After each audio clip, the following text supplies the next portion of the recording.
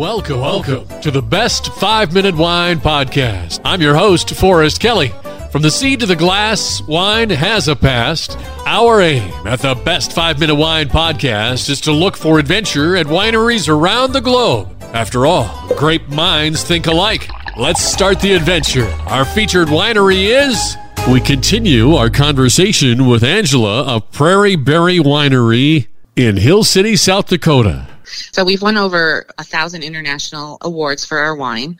When I tell people that, sometimes, they look at our labels are very whimsical and attractive. People enjoy the artwork on our labels, right? And so when I tell them about the awards that we've won, for example, for our flagship wine, Red Ass Rhubarb, they'll say, oh, it's because of the name. But wine competitions are blind, so the judges don't know what they're tasting. It speaks for itself. Okay, I would be remiss if I don't ask about your most awarded wine and how you came about the name. Ralph, our winemaker's dad, was helping Sandy out at the winery one day with a wine back then that we called it Razzie Rhubarb wine. So the story goes that his face turned red. Doggone, that thing is wet haywire. And he felt like an ass for messing up the wine. And so the wine became Red Ass Rhubarb. And then we added a donkey to the label.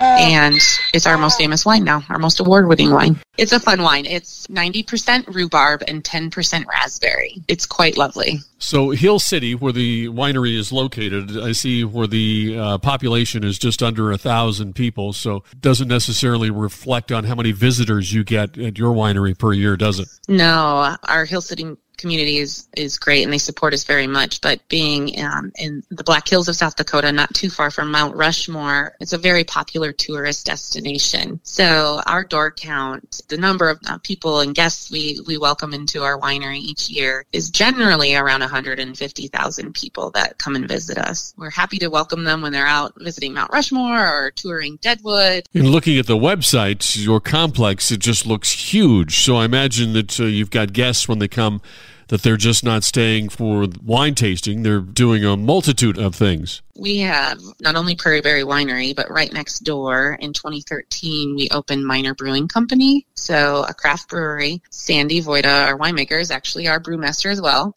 She's a woman of many talents. We also have an event center on site where we host parties and weddings, reunions, things of that nature. And then we have a concert lawn. Normal times, every summer we'd be hosting outdoor concerts. We have a bocce ball court and long games.